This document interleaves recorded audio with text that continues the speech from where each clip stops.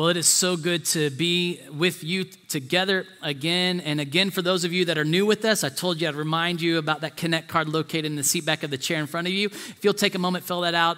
We do have a gift for you being with us today at the welcome table. Just take that Connect card back to them. Also, for those of you that are joining us online, I'm so grateful that we get to share this moment with you wherever you are here in Leavenworth County or even around the world. We're so grateful to be together with you. Let's give everyone that's watching online as well as our new guest with us, will you give them a warm welcome today and help me make them feel welcome?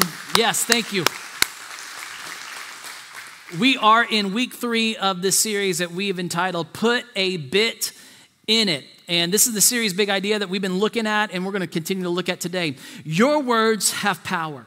Your words have power, and you are responsible to harness those words for the benefit of others. Your words, we've been talking about, and we've looked in this series, that your words are your responsibility, that what comes out of your mouth is your responsibility, and every word you speak has power, and therefore you are accountable for the power that you use with your words. And that power is something you can use for good, and that is a power that you can use for evil. And in this is why we must harness our words. We must harness every word that comes out of our mouth or comes out of us, whether written or spoken, for the benefit, for the good of others. And it's for good because sometimes we think we're using it for the good, but it's a lot of times for our own good. But what we are obligated to, we're responsible to use our words not for our own good, but for the good of others, that it benefits, as we've read in Ephesians 4:29, those who listen. Now, today, we're going to address something and look at something that often is overlooked in big adult church, okay? So I'm just going to be honest with us. Our kids hear this. In fact, a couple weeks ago, they heard a lesson about this if you had them in our kids' environment in the grade school area. And this is what we're going to talk about today, is something that's often overlooked. We just don't address. I mean, we talk about this with our kids all the time. But what happens is there's a cognitive dissonance or distance that's created over time of what we tell our kids, why this is important, but we don't live this out as adults because we make excuses. And over time, we make excuses for what we're going to be talking about today. And this is something that God detests. It's something that it's actually the 9th commandment says we should not do this. It's something that King Solomon, the wisest man who Jesus said ever lived, other than Jesus, by the way, he said this is one of the things God detests or God hates. And this is how he says it. There are 6 things the Lord hates. 7 that are detestable to him: haughty eyes, which is like pride; a lying tongue, which is what we're going to look at today; hands that shed innocent blood; a heart that devises wicked schemes; feet that are quick to rush into evil; a false witness who pours out lies; and a person who stirs up conflict in the community. Now, 2 of these address our hearts, our haughty eyes, our pride, that is our heart. And the second thing is the wicked schemes, the heart that devises wicked schemes against others. And then 2 address our actions. The one who is murder, that action is obviously detestable to God. And then the second one is the one who is quick to rush into evil. And 3 of these address our words. 3 of these address our words: the lying tongue, and then the false witness who tells lies, and the third one is a person who stirs up conflict. Because really, how do we stir up conflict most of the time? We say something we shouldn't say. We all know that. And we're actually going to talk about that next week. And this is why I tell you that now, because I don't want you to miss next week because of what you know next week's topic is. Don't you like that guilt? Okay, so in this, 3 of these speak of lying. Now, why does God see this as detestable as to him? Why did Solomon say this is 7 things that God hates, and 3 of these are around lying? Why is a lying tongue so detestable to him? Because lies are unloving. I mean, that's the bottom line. Lies simply are unloving. See, to hold back the truth, or withhold the truth from someone, is to say, I don't love you. Now, I know some of you are already arguing with me in your head because I know how that narrative goes. And so you're already arguing with me because what about when the truth hurts someone? And isn't it appropriate then to just withhold the truth from someone? And I'm not talking about your opinion or like, hey, when your wife asks you how she looks in that dress, I'll let you wrestle with that one, okay? But in this, so the lies are unloving. And the question I would throw back to those of us that are arguing this already is this: are we really showing love by withholding truth? Do we really show love when we withhold truth? So what do I say in those matters? Well, in this, we need to wrestle with the wisdom that Scripture gives us. And we got to understand something about why lies are unloving is because dishonesty destroys trust. I mean, we know this. You know this. When you found out that your kids lied to you, what did you do? You didn't trust your kids after multiple times they've lied to you. See, when we found out that our spouse has lied to us, it destroys this trust that we have in our spouse. When we find out a friend doesn't tell the truth or they withhold the truth, it destroys the trust in that. And when we do that, see, it destroys our trust in the other person. See, lies are unloving, and dishonesty destroys trust, and relationships need trust. I mean, this is what we know. We know that the foundation of relationship is trust. It's the foundation of every relationship you have is trust, because without trust, there is no relationship. This is why every time you're dishonest with somebody, that relationship dies a little. And that relationship dies when that trust is broken. This is why your marriage suffers when there is a breach of trust in it, because relationships need trust. This is the main reason, and the main reason trust is broken in our relationships is dishonesty. This is the main reason you don't trust someone is because of dishonesty. And in this, we need to understand something that is powerful about our relationships. And you need to understand this. And this is true about your relationship with God and your relationship with others. And it's this right here. And I say this often. Perfection is not what a relationship needs. Honesty is. Perfection is not what you want from your kids. Honesty is. Perfection is not what you need from your spouse. Honesty is. See, in your relationship, even with God, perfection is not the goal. Honesty is the goal. See, your responsibility in your relationship with God is not perfection. Your responsibility and what God desires from you is honesty. This is why Jesus came. This is why God sent Jesus to live the perfect life you can't live, to die to pay for all the shortcomings, all the imperfections. Every time you sin against someone else, you sin against him. And every one of those was taken upon Jesus. And when you put your trust in Jesus, God clothes you in Jesus' perfection, because he doesn't need you to be perfect. He knows that he can't expect that from you. But what he does expect from you and I is honesty, because honesty builds the relationship. God doesn't require perfection from us, but requires honesty from us, because without honesty, there's no trust. And without trust, there is no relationship. And perfection, I mean, let's think about this. Perfection, does that build strong relationships with your kids? No. In fact, what it does with your kids is you put a label or your perfection on your spouse, it's going to force them to be dishonest because you've put honesty less than perfection. And they're going to lie to meet your standard. See, dishonesty destroys relationships. And perfection sets people up. This expectation of perfection sets people up to be dishonest. And now there's a story in 2 Kings that I think it exemplifies this better than any. And it's in 2 Kings is one of the records of Israel's history, and it captures what we're talking about here in a very, very extreme way. I mean, in fact, this is a hard story, but it talks about how dishonesty hurts our relationship with God, and it also hurts our relationship with others. And in 2 Kings, Elisha is the prophet in this day and age, and Elisha was a prophet who followed Elijah. And in this era, there was a neighboring country who Israel had at times been at war with, named Aram.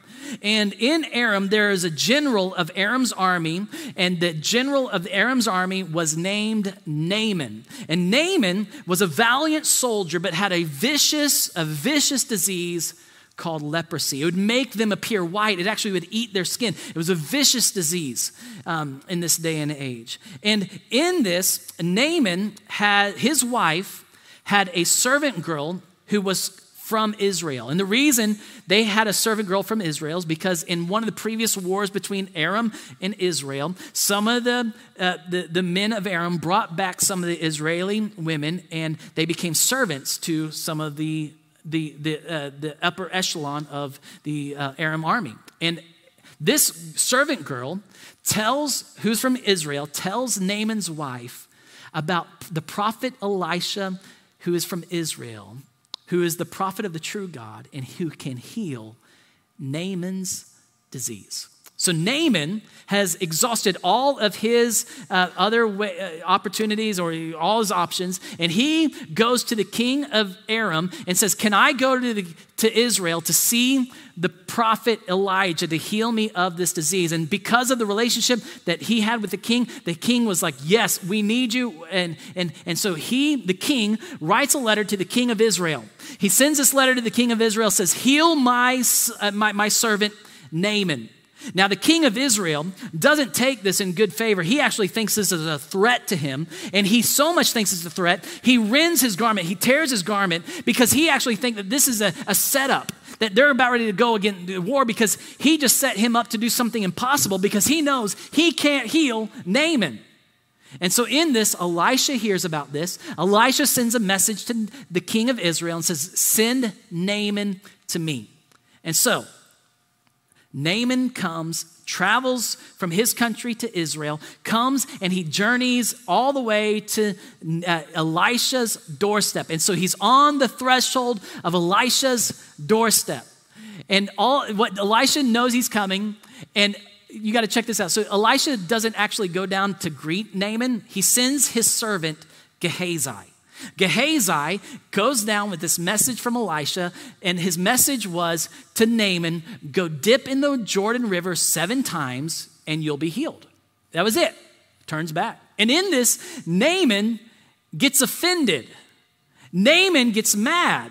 And the reason Naaman gets mad is, one, Elisha didn't come out by himself, and he didn't take the time to at least go greet him and, whatever he was expecting him to do, wave his magic hands and heal him of his disease. But he wasn't personal enough to come out and show him the dignity and pay respect to who he was, the army of Aram. And then the second thing that made him mad was to dip in the Jordan River. And he knew, and everybody knew in that day and age, that the Jordan was the dirtiest river. And so this was almost a slight to his dignity. This was like, and he was like, there are more clean rivers. Why didn't he have me go dip in them? And he's offended by this direction, that all he had to do is just obey and he had been healed. And so he leaves angry. Naaman leaves angry. Our whole entourage is leaving. The servants of Naaman are like, hey, trying to talk sense into him. Naaman, you need to just do this, because if he had asked you to do something grand or just big or audacious, you would have done it. At least go dip in it. And so Naaman listens to their advice, goes dips in the Jordan River 7 times, and God heals him. He realizes that the God of Israel is a true God. He returns to Elisha, and Elisha is there, and he tells Elisha that I want to give you a gift. And Elisha denies the gift. And maybe Elisha realized that everything he had and everything he was, and the gift that he had to heal, all came from God. And in this, Elisha denies the gift and sends Naaman away. And then Gehazi This is where the story really gets interesting. So Gehazi, then Elisha's servant, thought Elisha was too easy on Naaman. And maybe there was something inside of him that thought, hey, he should at least pay. I mean, after all, he's from the visiting country who has taken us, has taken so much from us. We need something back from him. Whatever the reason, we don't know what it was. But in all of this, he thinks that Naaman got off too easy. And so Naaman is tracked down by Gehazi. Gehazi leaves to chase Naaman down. And Gehazi tells Naaman, this is where we pick up the story. My master sent me to say, 2 young men from the company of the prophets have just come to me from the hill country of Ephraim. Please give them a talent of silver and 2 sets of clothing. By all means, take 2 talents, said Naaman. He urged Gehazi to accept them and then tied up the 2 talents of silver in 2 bags with 2 sets of clothing. He gave them to 2 of his servants, and they carried them ahead of Gehazi. When Gehazi came to the hill, he took the things from the servants and put them away in the house. He sent the men away, and they left. So I just want to pause right here. So this is what Gehazi just did. He just lied to Naaman. He just lied. And this was his first lie. So when he went in, the narrative continues. When he went in and stood before his master, Elisha asked him, where have you been, Gehazi? Your servant didn't go anywhere, Gehazi answered. Lie number 2. But Elisha said to him, was not my spirit with you when the man got down from his chariot to meet you? Is this the time to take money or to accept clothes or olive groves and vineyards or flocks or herds and or male and female slaves? Naaman's leprosy will cling to you and to your descendants forever. Then Gehazi went from Elisha's presence, and his skin was leprous. It had become leprous as white as snow. A very strong story, a very hard story to tell us a strong truth. And the Apostle Paul to the church in Corinth in 1 Corinthians chapter 10, verse 6, he tells them that says, hey, these events in history were recorded to serve as examples. And you know what this is an example to you and I today? Of the severity of what lying does, the severity of being dishonest. This is how destructive it is. And this is an extreme story to help you see how God sees, to help you see how God sees our dishonesty. Because Gehazi lied to Naaman and Gehazi lied to Elisha. And because Gehazi lied, Gehazi not just only dishonored those 2 men, but he dishonored God. And Gehazi's lie led to his own death. Naaman's disease was transferred from Naaman to Gehazi. And you know what Romans 6:23 says? Romans 6:23 says this about all of us and because of our sin. It says we all have sinned and fall short of the glory of God. And that's in chapter 3. And it says because the wages of our sin in chapter 6, verse 23, it says it's death. I mean, in this, we see that God allowed death to be expedited onto Gehazi by transferring this over because of the severity of how he sees dishonesty. And in this, what happened is it's not just an eternal death that he suffered, but we need to recognize that Gehazi also suffered the relational death. He left Elisha's presence, and no time later again in this story of Elisha would Gehazi be a servant of Elisha. He left his presence. It destroyed his relationship with Elisha.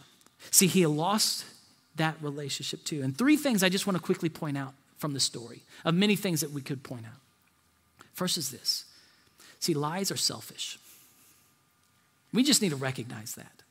Lies at the core of what they are selfish. Gehazi lied because of his selfish greed. He wanted something from Naaman, or either that he wanted to make Naaman pay for whatever reason, whatever the motive behind it. It was selfish, and it led him to lie. And behind every lie, is selfishness. And I've tried to find another reason. I've tried to find another motive behind a lie. And as I break it down, why would they do that? Why would they do that? Why would they, in my own life and other times that people have lied to me or just scenarios that I've seen people lie, there is a selfish motivation behind every lie that I could think of. A selfish motivation.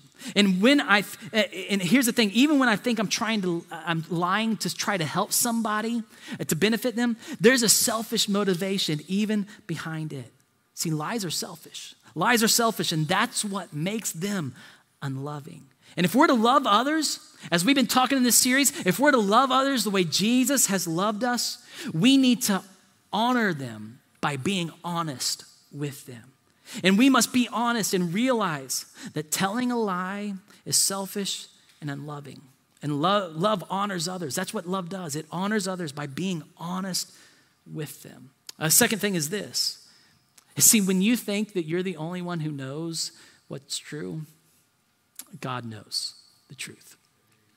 When you think that you are the only one who knows what is true, God knows the truth. Gehazi thought that he could get away with it.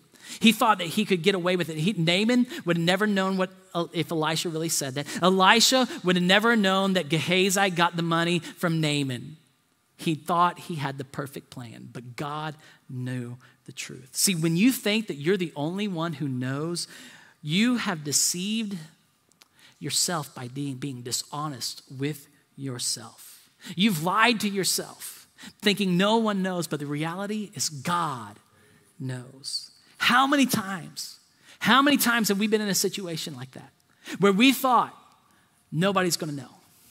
I can do this. Nobody will find out. My wife will never know. My kids will never know. My friends will never know. But God knows. See, we think we can get away with it because we're the only one who was there. We think that, hey, no one was around, and we think we can get away with something therefore. See, that's when our selfish desires take over. Our desire to honor God by honoring others. And here's the reality is we don't love ourselves when we're not honest with ourselves. You know that? You're not truly showing yourself the love that you need to give yourself when you deceive your very own self. And when you're not honest with yourself, you can't be honest with God. And when you're not honest with God, you can't be honest with others. See, and the third thing is this, lies are unloving and breaks trust in the relationship. When we lie to ourselves, we don't trust ourselves. We break that relationship with ourselves. And when we lie to others, they won't trust us, and we break that relationship with them. And when we lie to God, what we do in that moment is we push ourselves away from him. We create a distance because that's what lies do. That's what it does. Lies and dishonesty, they push us away from the relationships from God, our relationship with God, and they push us away from our relationship with others. Lies silo us out. They isolate us. They put us onto a land of our own because that's what selfishness does. It isolates us. And our lies are what do that. They push us away from who we need most. Our relationship with God, the giver of life, and the relationship with those that we have relationships with, that God created us to be in relationship with. See, they push us away. And the more we lie, the farther we push ourselves from God, and the farther we push others away from us. And the more we're honest, the more we come close to others. The more we come close to God, and the closer we become with him. The more you're honest with God, the closer you'll become in your relationship with him. And the more you're honest with your spouse, the closer you'll be in that relationship with him or her. The more you're honest with your kids, the closer you'll be in your relationship with them. The more you're honest with others, the closer your relationship will be. See, perfection isn't what a relationship needs. Honesty is what a relationship needs. And relationships are built on trust. And that is why I want you to know this teaching, big idea that's so simple, is truth builds trust. Truth builds trust. What does every relationship need? It needs trust. And what builds trust?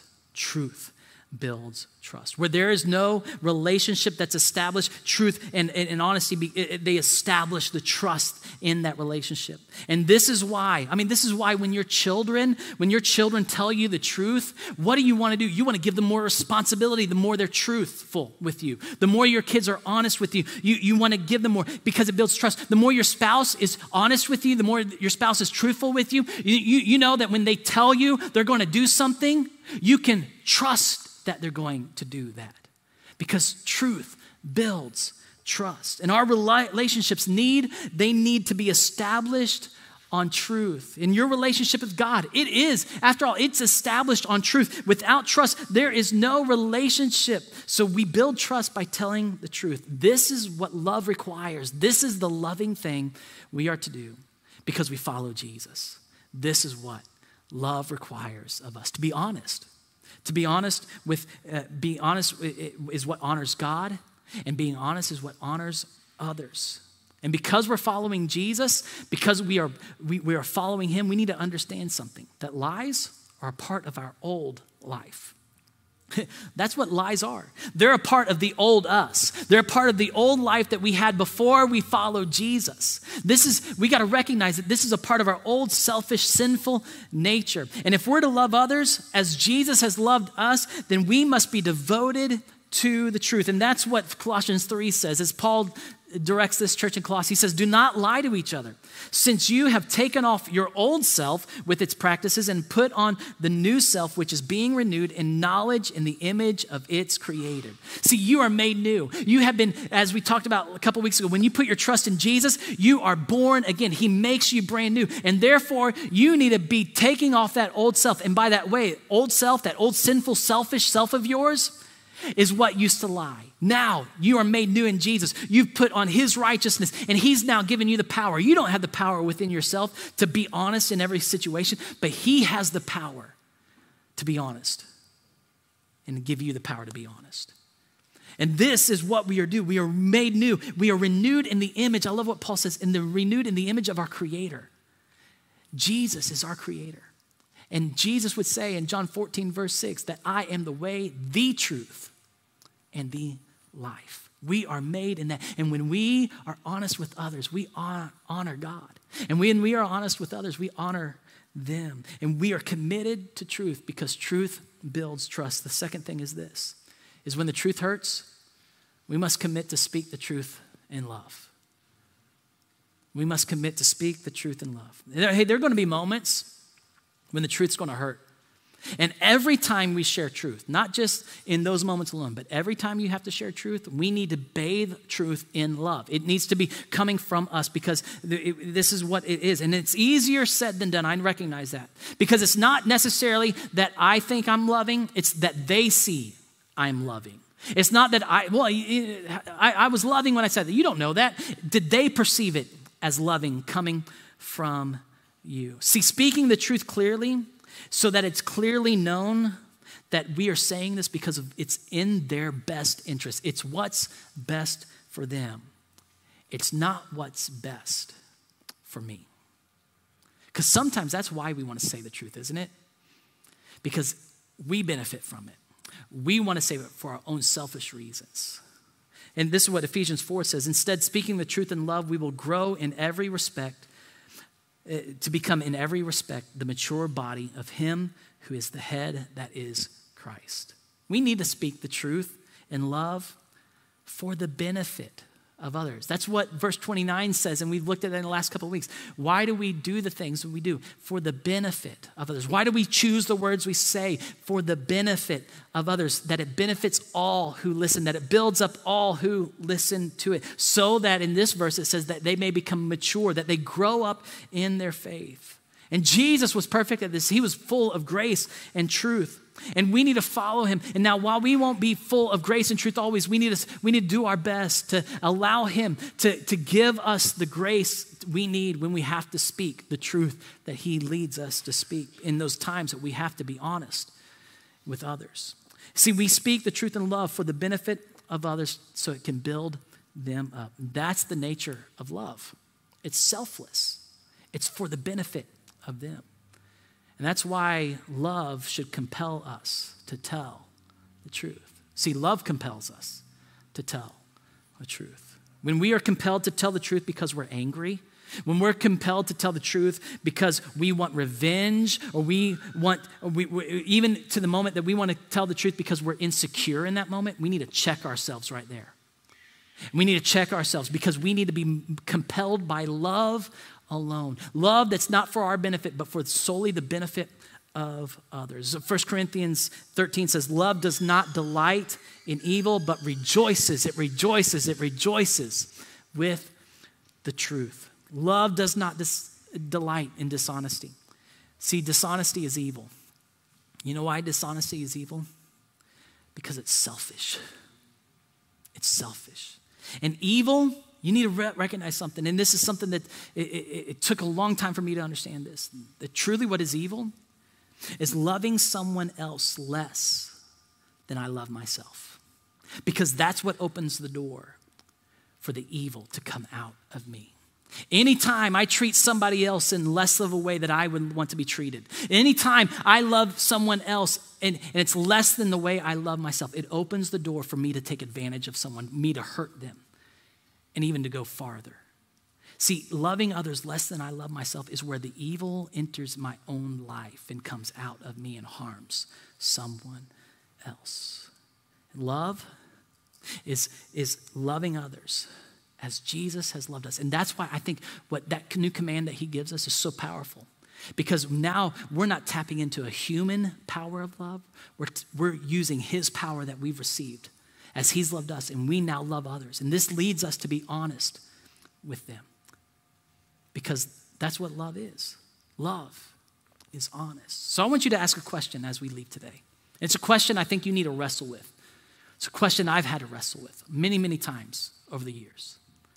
Am I being honest? Are you being honest with yourself? Am I being honest with myself? Are you being honest with God? And are you being honest with others?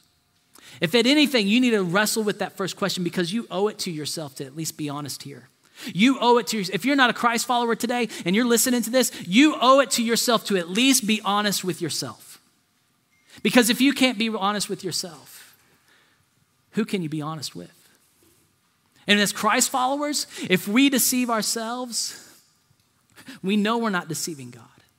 And if we're not honest with ourselves, we'll never honor God.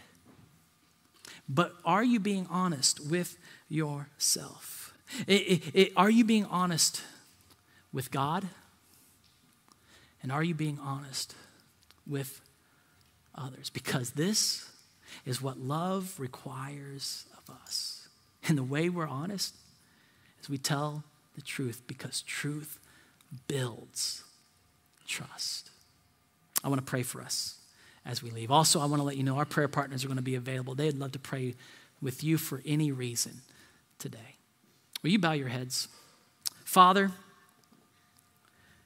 thank you that you do not expect perfection from us, but what you do expect from us is honesty.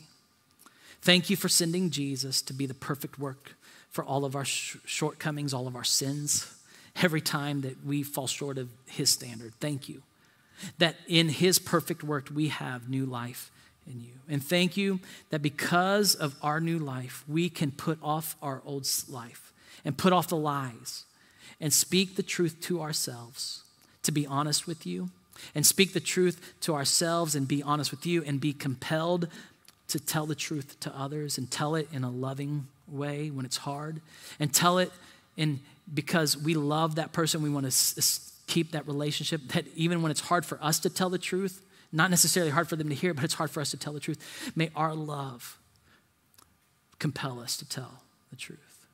And thank you that you're the courage that we have. You're the strength that we have. And Father, we want to honor you by being honest with ourselves, and we want to honor you by being honest with others. And that is what love requires of us. And Father, may you give us what we need to build that relationship, to come closer to you and to come closer to others. In your name, Jesus. Amen. Hey, God bless you, Westside. Our prayer partners are available also. If you're active duty and leaving, we love you. And we have a photo booth. We'd love for you to take a chance to get a picture with your family. And let's love on our military families as it leave. God bless you, Westside.